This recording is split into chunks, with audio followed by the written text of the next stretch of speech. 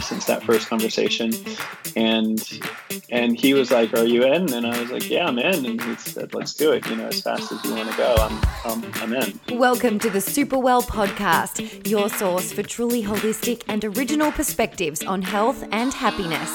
Each week, we take true dives into the key areas of life with true leaders and true conversations. It's your time for a Superwell life.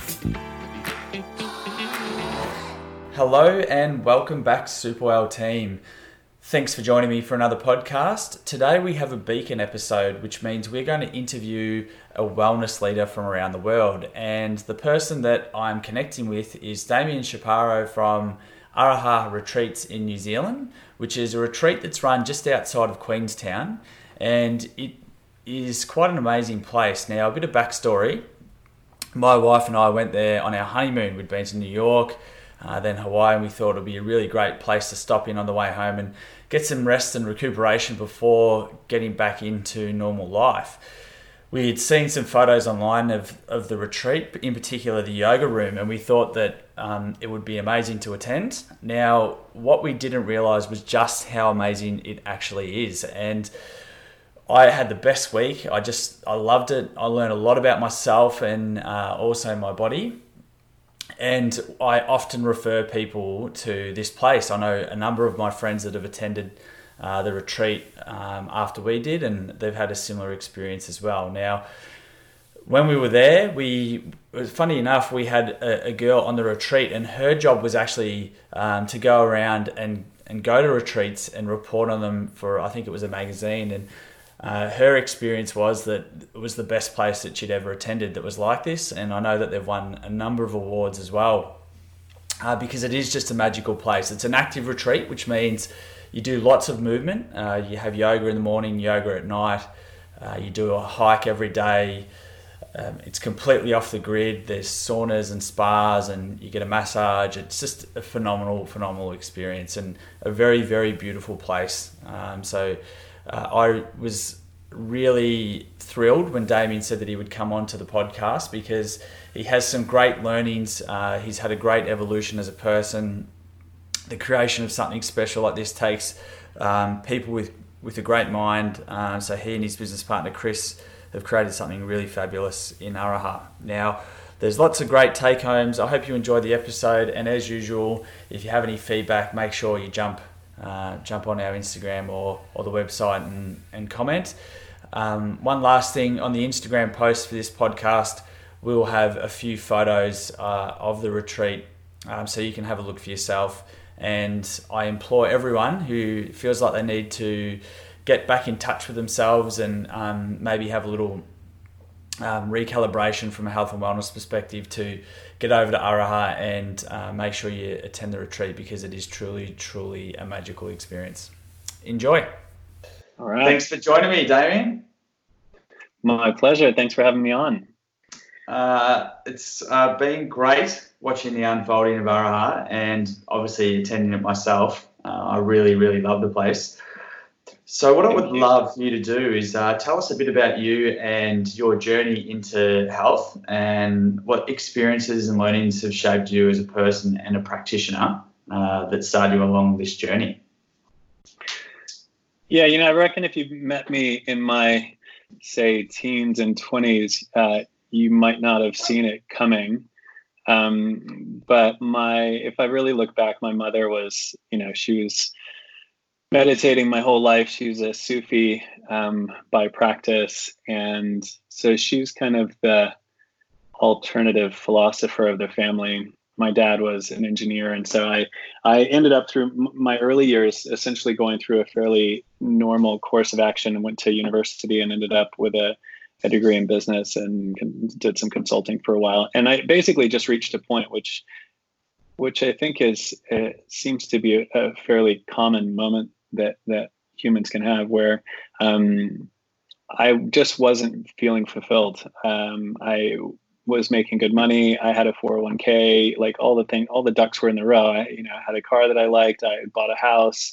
A lot of those things were happening, but spending the vast majority of my days doing something that wasn't very fulfilling. And so I eventually got fed up enough that I was willing to give up the perks, and I became a yoga teacher, moved out to LA and got into wellness. And that was just a little over 15 years ago now.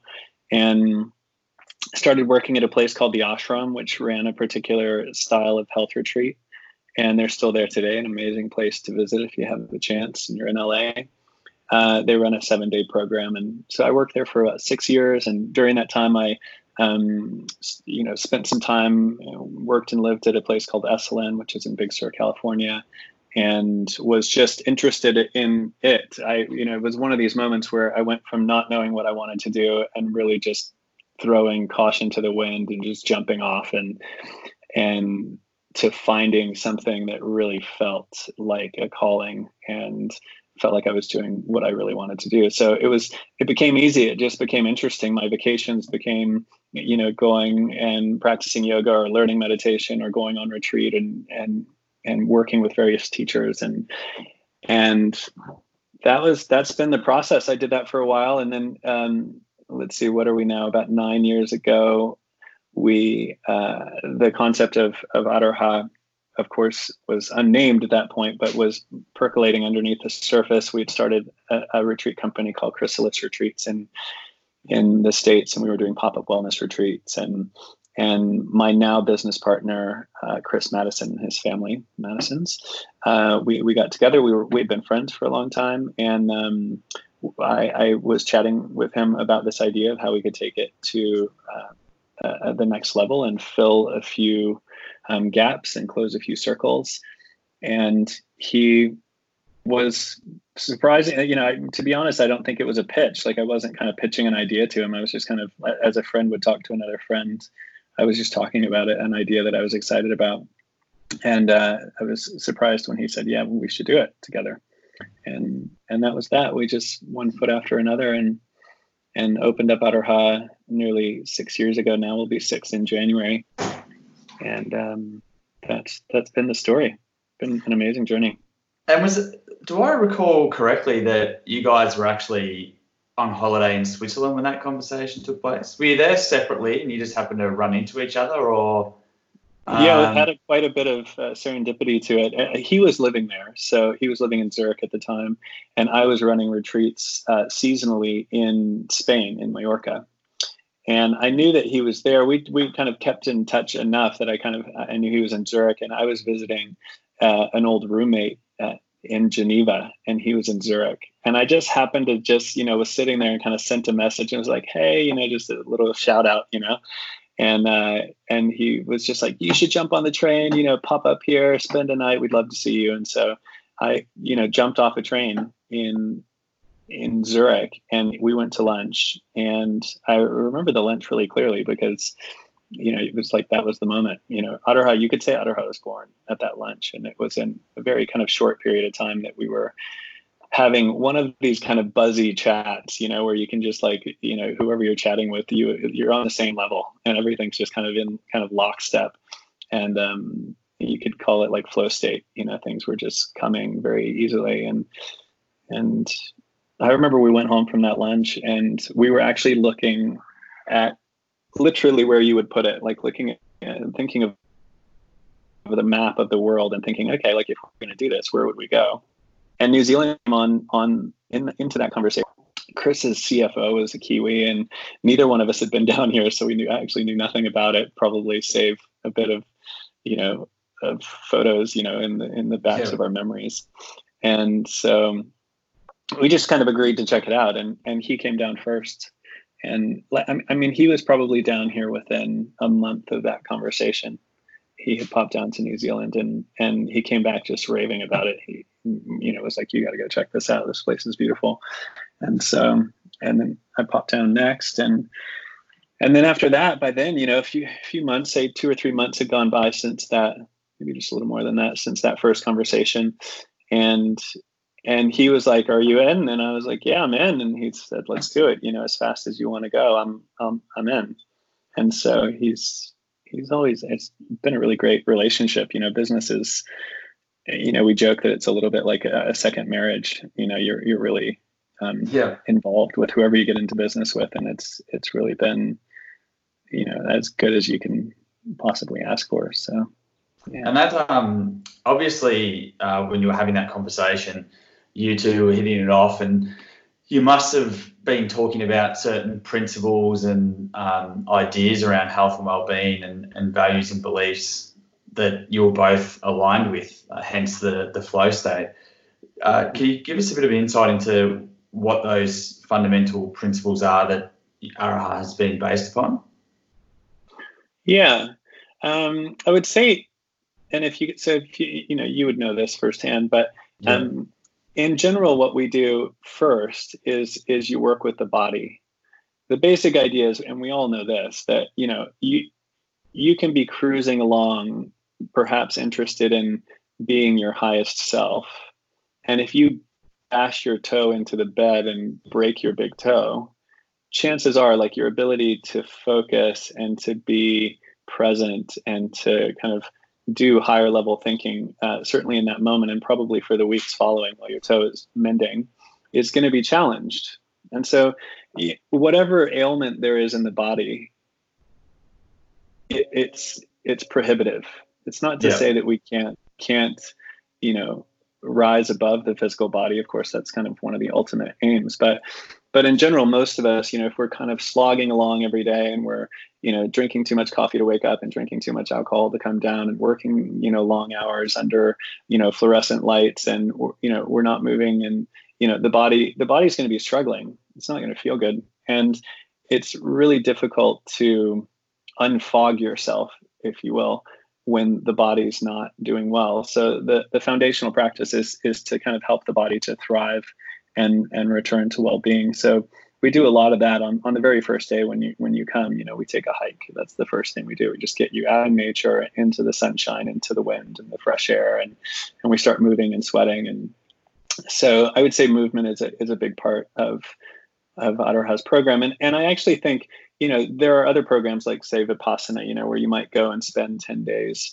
in silent meditation. And I find those kind of programs amazing and very valuable. But I think if your body is in poor shape, it's unlikely that that's going to land with any value, because it's going to be so incredibly uncomfortable that it'll be hard to get much out of it. So there does seem to be kind of a high fail rate with some of those things. So Araha basically starts with the physical, and so that's looking at nutrition and balanced movement in the body and massage and hot and cold therapy, and we basically do a whole bunch of things that help us to sleep better and to move better and for our organism essentially to thrive. And then once you get all of that going, you could say that the door will open more easily, right? It's a lot easier to go inside and to do, I guess, some cleanup on the inside, or just to observe what's going on and how you're doing inside, and to work with some of the evolution that might be waiting inside. So then that's the kind of the next step as we move through. We kind of progress in the experience, and we'll practice more meditation and go a little deeper into those things. And the program is I think kind of quite balanced in all of those realms. So you're never doing too much of any one aspect. For example, we fast, but it's it's an optional fast, and it's for about 24 hours. So it's not a long fast, so the digestion doesn't shut down too much, and we invite people into periods of silence, on the walks and bits and pieces, but we never hold you in silence for too long. And because we assume that most people are coming from a fairly regular life in, a fairly regular city somewhere. And it seems to be that this mix is really appropriate for most. Yeah, I absolutely loved the way that was structured when I was there. What about in terms of also some of the, I guess, principles around building the space? So you've got this incredible space. So for people who are listening who haven't seen anything, any photos or any footage of Araha, how would you describe the idea behind it? I'd rather you do this than me, because you'll do it a lot more justice, talking about the idea of how you placed everything, the materials you used, the fact that it's sort of off grid and you grow your own food and so forth. Yeah, it's a great idea to chat about that. Essentially, one of the things that I noticed when I was entering into health retreats was that a lot of the structures that were being used, for example, were just fairly typical. The human needs were being met in a fairly typical way. And I realized that part of holistic well-being, I personally believe that part of what we need to heal is not only ourselves, but in a sense, our culture. And as an extension of that, like our culture really needs to probably have a hard look at how we're providing for our needs.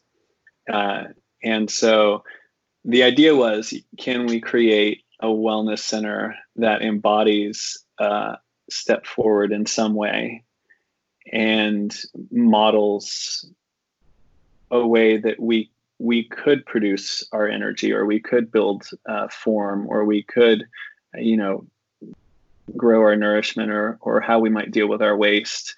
And so that was the general idea. It was a huge learning curve for me because I'd never done I'd never built anything, actually. I'd studied permaculture. And so that was a big part of our original design concept, was to use permaculture principles in the development of a retreat center. And for those that are newer to permaculture, it's basically a way of working with rather than against nature. And so everything from, how you orient your buildings to the sun, to, where you put what resources. Permaculture often talks about the zones. Zone 0 is where you sleep. It's the thing you kind of, you spend time in that space the most, and you kind of move out in concentric rings. And, eventually in kind of ring, 5 or 6, you're just in nature, but you're organizing your life and all of your needs in such a way that you use as little energy as possible. And so we had a couple guys come down here. It was fascinating, actually, to see them work and to see how they assessed the area. It was very distinct to this area. We went around, and I remember meeting with farmers and talking about the ecology here and what the weather patterns were like and what challenges they had. And then, once we did this, they did this one piece called Analog Climates, and they looked at climates around the world that were similar to the specific climate where we were. And then when they found those analogous climates, they then looked at the native cultures in those areas, and they assessed what habits, what sort of techniques did the native cultures of all those areas use in order to provide for themselves. And then we used some of that to lead a design charrette and to kind of give ideas to the architects and the engineers, and to give a sense of what we were wanting this place to be like. And yeah, it was really neat. I mean, you still see today in the structures, you see certain things that were part of that original session where we all got together. It's pretty amazing. It's just a beautiful, beautiful building. I mean, that the yoga studio or yoga room is just like that window, the vista looking out with the lake. What's that lake called actually over there in Queenstown? I always forget the name of it. Yeah, it's a tricky one. It's Lake Wakatipu. Lake Wakatipu. And then that with the beautiful mountain ranges behind it. It's probably one of the most beautiful yoga settings I've ever seen. And I just like the whole experience of being there with the setup of the buildings and the architectural component. It just makes the retreat really magical. I think when you're indoors, you always feel a little bit outdoors, and that connection to the surrounds is really awesome. I happened to find an architect here in New Zealand. His name's Hugh Tennant, and he is a meditation teacher, it turns out. I didn't know that right away, but it made a lot of sense later because he and I really connected well. And I think he, for example, saw that window long before I saw it in his mind's eye, and kind of built around kind of moments of stillness, if you will. I think he had a good sense of where we were going with it. So some of the things I remember, and I'm not sure whether the program's evolved. I'm sure it has evolved, but some of the things I really enjoyed doing there were, we had some of the cooking classes, and also and some of the experiences about going out into the garden and learning a little bit about some of those plants that were integrated into our food. Also the spa sessions and so forth, just being able to hang out with some other people and talk through everything. Are the days sort of structured the same still? And what are you guys running over there now in terms of the programs? Is it still, I guess, the same, or is there any? Yeah, I would say, and I don't remember exactly. Were you 2 years ago? How long ago was that? Georgie was pregnant with Alki. I'm not sure that you remember that. She was only a few weeks pregnant, and Alex is 3 and a bit now, so it's coming up to 4 years actually, because we were January. It was on the last step of our honeymoon, so it was January. It would have been early January to mid-January that we were there. Amazing. 4 years ago. Yeah, I mean, I would say that, the skeleton of it would be the same. If you came back, you'd be like, oh yeah, I remember how this flows.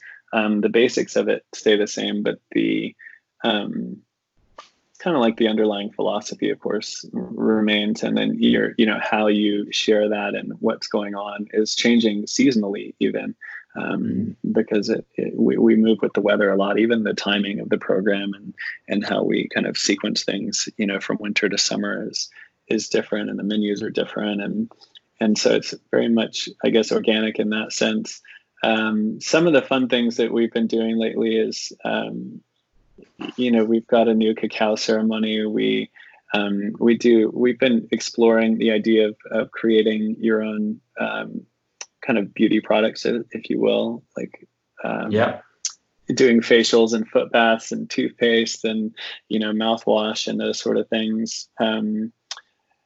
That's cool. Those are kind of the guts of it. But the foundations of using yoga, kind of a strong solar practice in the morning and a calming restorative practice in the evening, those have stayed consistent. And we still hike. We love basically walking in the mountains, and I still believe that it's one of the best exercises you can do is walk in nature, and particularly in hills.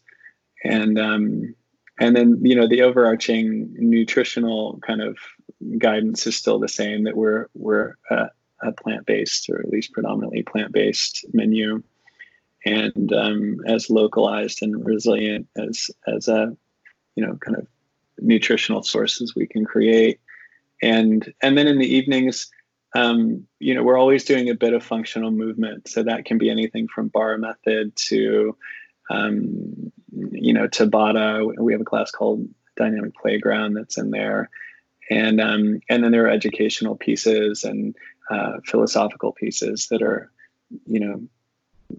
I guess more geared towards either say learning something about how to prepare the sort of food that we're creating, or going inside and journaling, and there's good bits and pieces in there. And we're always interested in, I try to keep the platform as open as possible, because I know that the team that we have, in and of themselves, a lot of the people that work here are really jazzed and talented and very kind of active in their own learning. So I of course am not the only person here that has a sense of things. In fact, I learn a lot from our team, and so it's not uncommon for someone to go away and do a training with someone and come back and propose a session, and they'll put something together, and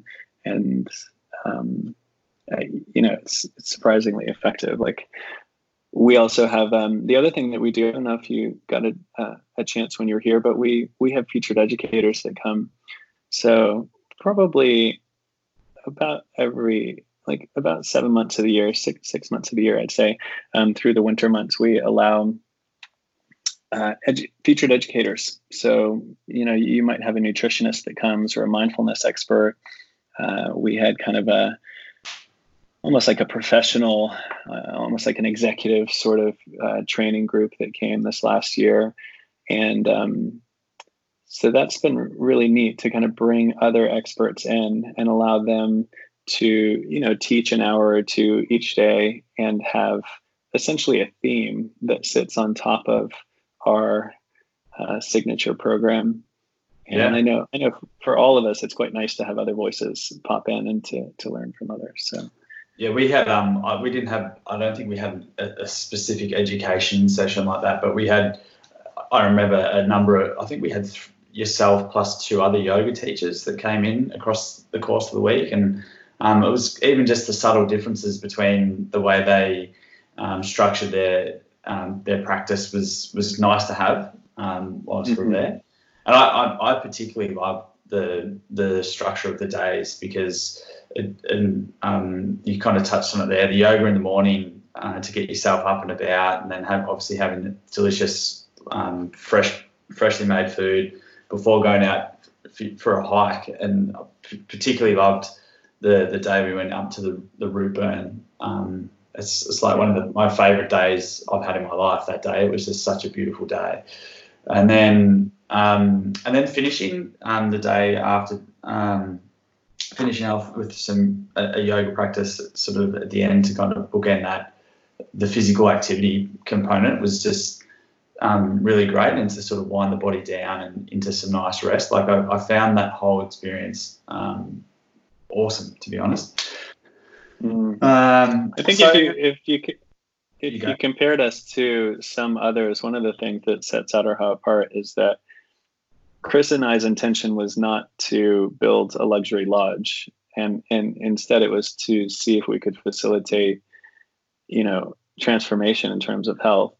And I think that intention really comes through in the program. It's less about 4-star luxury, even though of course we are on the luxury end, and it's more about really cultivating and allowing people to have a space where they can do the work to shift.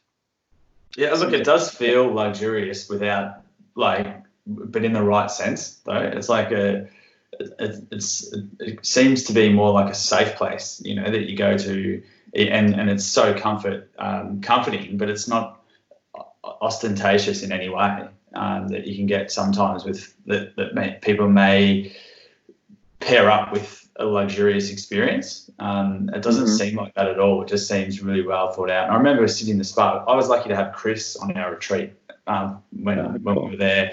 And I remember sitting in the spa. It was just him and I, and we were talking about the whole place. And his comment to me, I think it was something along the lines, it's like my end of the world haven, because it's all off the grid. And if everything turns south, then he's got this great place to come and exist that he knows will satisfy his soul for the rest of his time. And it was just that it kind of sums it up perfectly, I reckon, that place as well. Yeah, I think it's actually kind of I often speak to that element of it in a session that I usually lead here, anyways. And the thing that I thought was neat about the concept was that what we do to be eco-friendly often also creates resiliency. And so Adharha provides both of those in the sense that it's localized and organic, and like anytime you try and kind of become more autonomous, if you will, and to rely less on globalization, I guess it would be one way to think about it. You kind of start to also do things that are really good for the planet. And so that was originally, that was actually part of the original thinking right there in that lunch. Because we were talking about how the world has, quite a few challenges, and it looks precarious in a lot of ways. And, what do you do? And I think what's neat about Adharha is if you just wanted to build a safety haven, this was a really awkward way to do it, because you've gone well out of your way. You could do it for a fraction of the cost and probably more effectively if that was your only goal. only goal. Yeah. But I imagine that, people who might create business or even create, their own home, using the sort of thinking that's here, I think really could help push society itself in a positive direction. But yeah, that was definitely there was a two-sided motive, I guess, behind that. Right.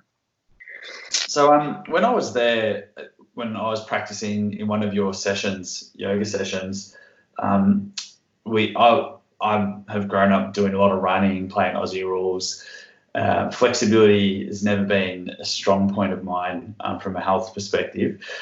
But I remember in the room and you talking about sitting in the discomfort and trying to understand what it actually meant to you in the moment. Like what was it real, that discomfort, and can you, I guess, sit within that discomfort and allow yourself just to be and accept that it's there. And when we went through that experience, for me that was really transformative, because it taught me, because I'd done yoga a number of times and always found it challenging, but it kind of made me cross a bridge into another realm of practice of yoga that allowed me to, and still to this day, when I practice yoga, to have that same switch in my head that I can flick on and just allow it to be.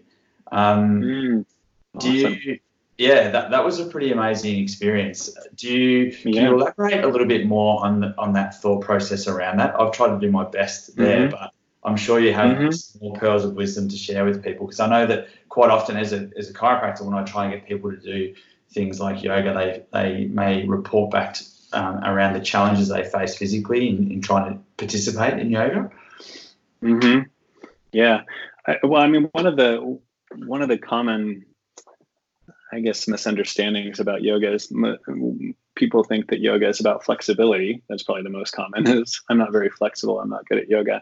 And you could say flexibility, but really what yoga is trying to teach us is a flexibility of the mind, not so much the body. In fact, as long as the body is comfortable, then you've achieved the yogic path of physical requirements. And so, all of the postures and, all the breathing exercises and the mantra and, all of these practices that they have are basically geared just to allow you to sit still enough so that then you have a chance, sit still in enough comfort that then you have a chance to kind of observe the mind.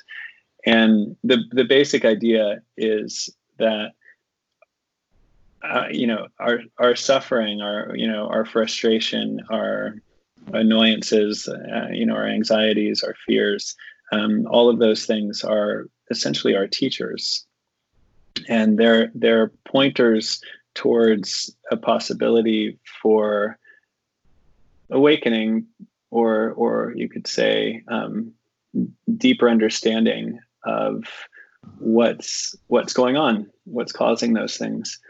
And so, if you imagine yourself in a posture, and for all the yogis out there, everyone who practices yoga would have been in this place where you are in some sort of posture and it's challenging as hell. and for example, the body will start shaking. It's very common for the body to tremble. And there's a physiological component to the body trembling. The muscles are being stretched, or they're being asked to deal with a certain load or a certain condition that is challenging for the muscle. And so the muscles will shake. The nervous system will, as it works towards strengthening and stretching and improving itself, there are trembles and shakes.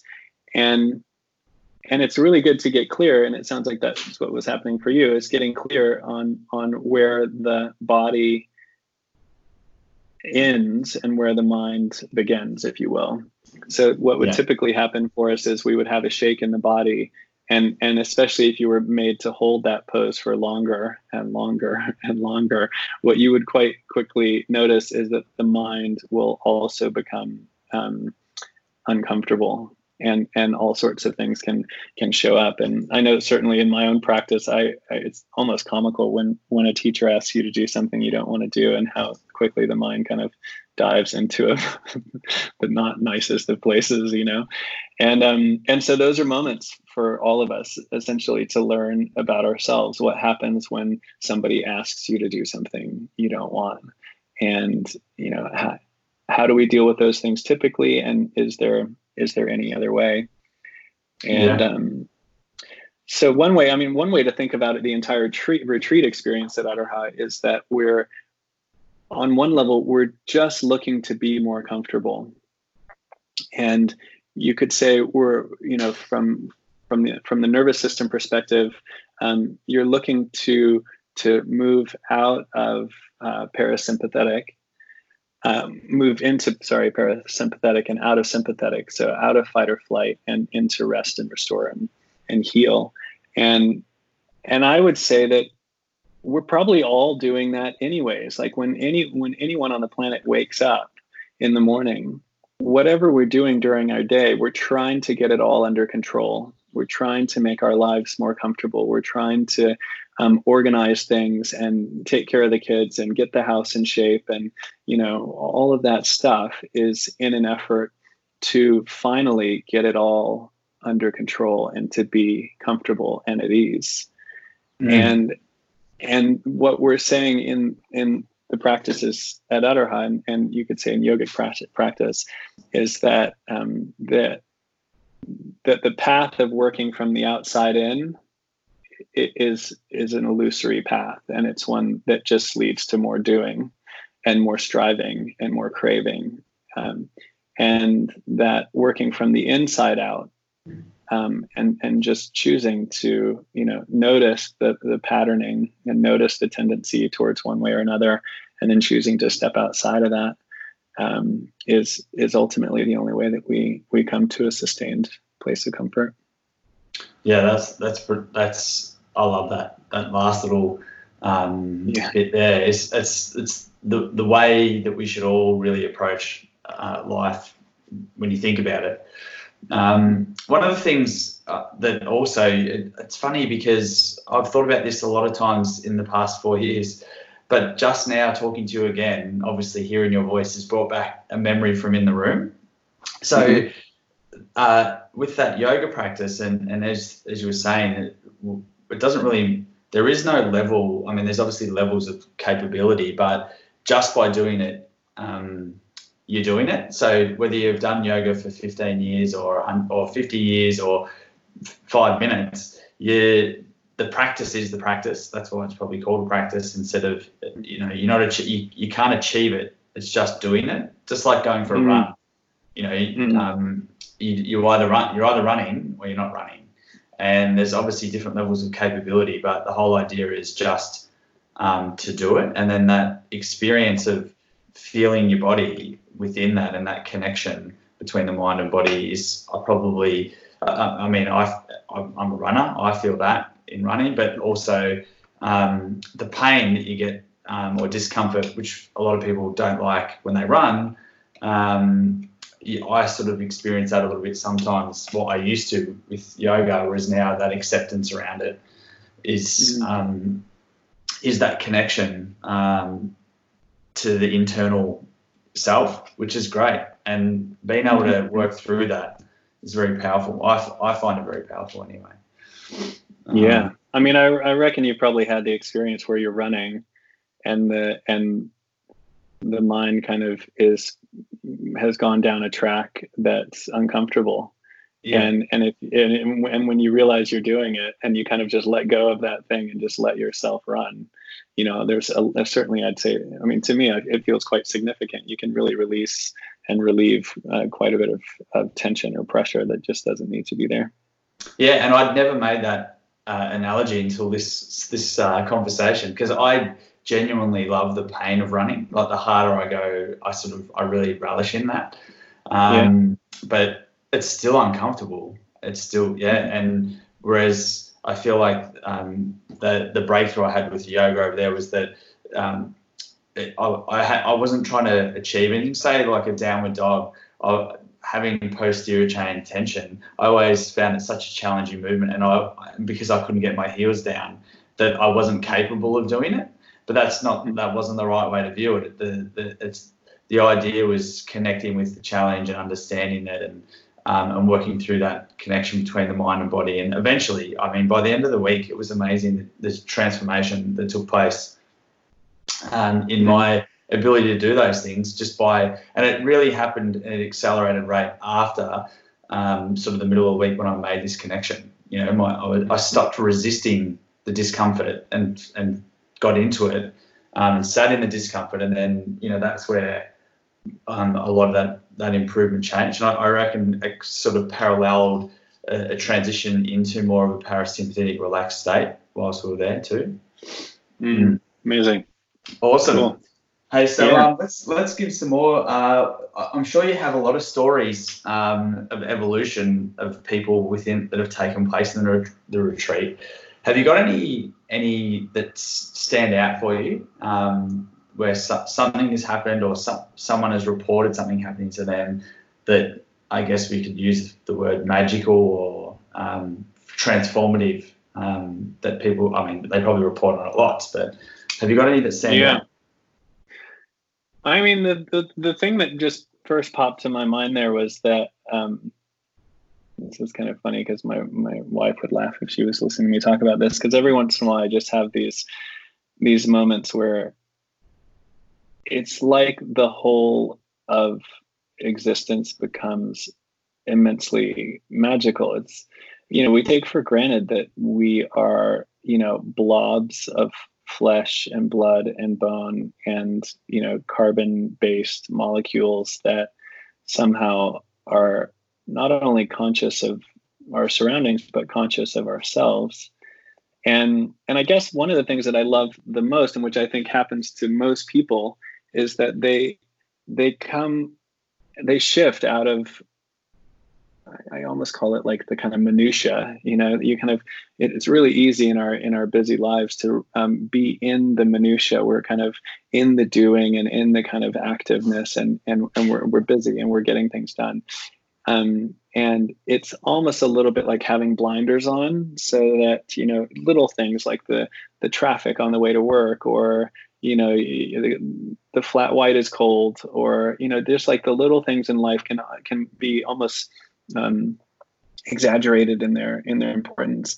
And it feels like that through the retreat experience. I know personally for me, when I've gone on a retreat, it's as though I come back to that greater sense of awe and appreciation and connection. And that's probably this thing that I see most. And people say it in different ways, but I think we're often kind of feeling the same thing. It's like, oh yeah, I mean, you already know it. You know, it's not something that you don't know. It's just we kind of forget, or we don't pull back enough, or have that macro, you know, connected view often enough in a typical day. So to me, that's a miracle. Like, if you can take someone from being anxious or wondering why, or if it's worth it, or, you know, something like that, and having them come back into the deliciousness of their own life, I don't know what's more amazing than that. And the funny thing is, we're not using complex tools. You know, this isn't about, you know, copyrighted, you know, techniques or machines or lasers, you know what I mean? It's just nature, and it's just movement, and it's just breath, and it's just healthy food, and it's just, you know, all of these things being given in abundance, and community and caring and hugs, and but I think the outcome is pretty special. And, you know, of course, I think, like, in general, what we're doing to the body is that we're shifting, you know, we're out of typically, in general, you're kind of shifting the body out of inflammation and out of stress. And when you decrease stress and you decrease inflammation as a general rule, you're just going to see a whole host of changes. So whatever issues someone has, those niggles are going to decrease. And you have people that come in with rheumatoid arthritis or something like that. And I had a woman not long ago, and in the closing circle, she was like, I can't remember the last time I didn't have pain in my hands, and I don't have pain in my hands. And that's awesome. Yeah, stuff like that's like, I mean, if that's not magic also, it's like far out. But that's kind of happening. It kind of just depends, each person has their own experience. And I mean, it's why I've kind of stayed with this realm of wellness, is that I really like that it's available to everyone. Adarha obviously is on the high end of this sort of thing, but all of the elements of Adarha are really available to all of us. And so it's kind of, in a sense, we're kind of valuing a little bit of what we may have left behind as a culture. Some of these practices that our great grandparents probably would have held as no-brainer sort of things to do. We're returning to a lot of that older wisdom.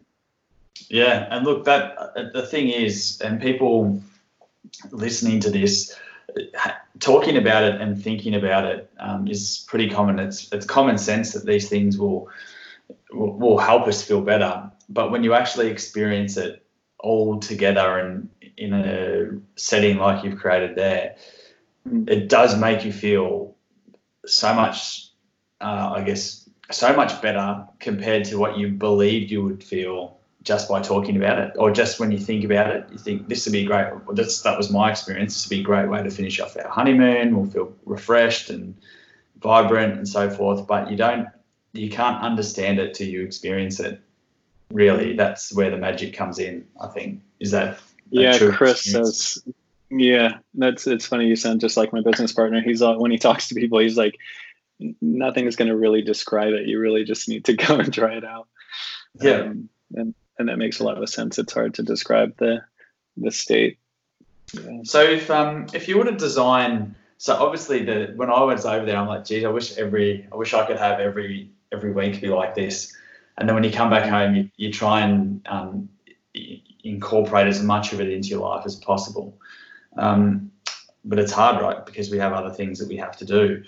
If you were to describe for your average person who has a 9-to-5 type job, if you were to design a day or a week for that person to try and get as much of what you can get at Adarha, but just in your day-to-day routine, how would you structure that up for them that day? That's a great question. I guess I would say that it's pretty unique.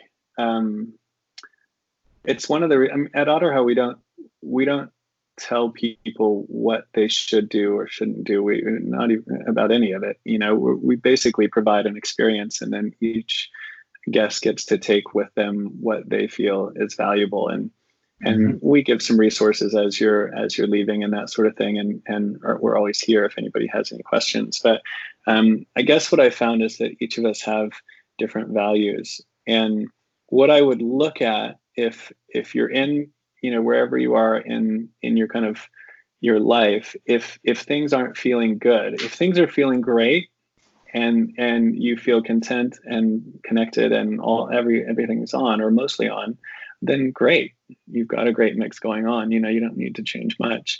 If things aren't feeling good, then I would just look at potentially what the sets of values are.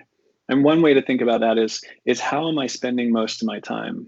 You can think of your time as kind of capital if you want to think of it that way, but you have a certain amount of time each day, and what are you doing with that time? Because whatever that is what you hold as your highest value. It's what you're giving the most to. Yeah. And just notice, why am I doing that? Why have I chosen that? And is it, perhaps you chose it for one reason and it's not delivering on what you thought it would deliver. And I would just start looking at what does bring you joy and what does fill your heart and what shifts you out of that sort of thing. So for me, I was working in corporate America, and I was a software consultant doing enterprise level web development basically for 4 years. And during that 4 years, day after day after day, it was like Groundhog Day. I would go to work, I'd work. I didn't really care that much about what I was working on. And I would come home at the end of, a 9 or 10 hour day. And, that was 5 or 6 days a week. And so the vast majority of my waking hours, I was with a computer in a cubicle, and I was working on things that I didn't connect with. Now, some of the people I was working with did love that. So it was very personal. I worked with guys who would code for 9 or 10 hours a day with me, and then they would go home and they would do another 4 hours because they just loved it and they were just in it. And for them, it was perfect, but for me, it wasn't. And so and it took me years. It wasn't that sharp, like I really had to bang my head against the wall for a while before I was like, okay, like this doesn't make sense. If I'm really this miserable doing what I'm doing, I need to change. And I tried and eventually just kind of threw caution to the wind and started doing something I liked, which was yoga for me. And so I would say that's kind of a valuable process to go through for all of us. And different things would pop to the surface, and we would notice different things as what's most challenging. And of course, we can kind of use the process that you and I were just talking about, where we're noticing, like, am I creating suffering, or is it that I'm in an environment which just isn't serving me? It's not something that I'm, it's not the way I want to spend my time. And I think a lot of times we say things like, I have to do this, or I have to do that. And in a sense, another nice way to kind of look at it is to essentially require less of yourself. Mm-hmm. We live in the world where we see, tenfold more beautiful pictures of beautiful places and beautiful people and beautiful cars, and all this stuff is kind of, we're just consuming an enormous amount of it. And potentially we're asking a lot more of ourselves, and so to kind of ask less of ourselves and to do more of what we really thrive with, I think is a nice recipe. Yeah, that's a beautiful way of putting that too. Look, let's to finish off. Obviously, through your evolution, you would have gone through lots of resources, books, podcasts, attended, training events and so forth. Have you got 3 resources that you feel have shaped you, or that you think you recommend often to people as a way of trying to understand some of this transformative path that we can go on to be more conscious of who we are and how we're living, and also what our impact is on the world, so how we can be a great citizen whilst at the same time also, fulfilling our own soul and purpose? Yeah, good question. One of the first people that I came across that really impacted me was Eckhart Tolle, and he wrote The Power of Now, and then he also wrote the book that I actually liked better. Was A New Earth. Mm-hmm. So A New Earth by Eckhart Tolle was really big. In fact, that was in one of the first books that Chris and I connected over was A New Earth. Another one. So I guess both of these are in the vein of self-awareness or self-inquiry, and I don't know. It's funny because I didn't start here, actually. Like, I started with the physical, and maybe that makes a lot of sense. Like, if you're new to this path, starting with the physical makes a lot of sense. I started doing yoga, and I had done a bit of working out in gyms, and I'd done some strength training and things like that. But functional movement or yoga or something that gets you embodied and feeling good and looking a bit at, food and nutrition, I think potentially is a good place to start. But the stuff that's really shifted me has all been internal and philosophical, I guess, of nature, basically just understanding how I make my life miserable. And so I would say A New Earth is one. Another one is called The Untethered Soul by Michael Singer. That's more recent, and I really loved that book and really highly rate it. The last person I would suggest is Byron Katie. She is amazing, and she has a couple of books out. One is Loving What Is, and that is an excellent read. You can watch her. She does something called The Work, and it's a really simple process for inquiry, self-inquiry. So let's say, something's going on in your life and you want to work through it. You can actually find her online. All of her therapists that she certifies, they offer are part of an offering online where you can call a 1-800 number and talk to somebody in person, and they'll walk you through the work, which is a way of just kind of questioning and looking at your thoughts more carefully and seeing if you can come to a place of resolution. So I definitely highly recommend her as the teacher. Yeah, and we're very lucky these days to have some of these people are, all three of the ones I've mentioned are still alive, and we can still practice with them, and we can still go and learn from them and read their work. So it's a good time to be alive in that sense, that there is a lot of help out there and a lot of guidance. Yeah, there's definitely a lot of enlightenment going on across the world, I reckon, around this stuff, which is awesome, because it's helping transform people everywhere. And look, that probably wraps us up. Damien, thank you for your time and sharing some of your wisdom. I love Araha. Just to finish off, I know for a lot of people listening that may not have heard of Araha, it's an award-winning retreat. It's the number one ranked retreat in the world, I think, at the moment. Am I right in saying that? Well, yeah, we get ranked often. Like, I think Condé Nast Traveler, just globally in terms of spas and resorts, they ranked us number 11, and we just got ranked number 1 in New Zealand.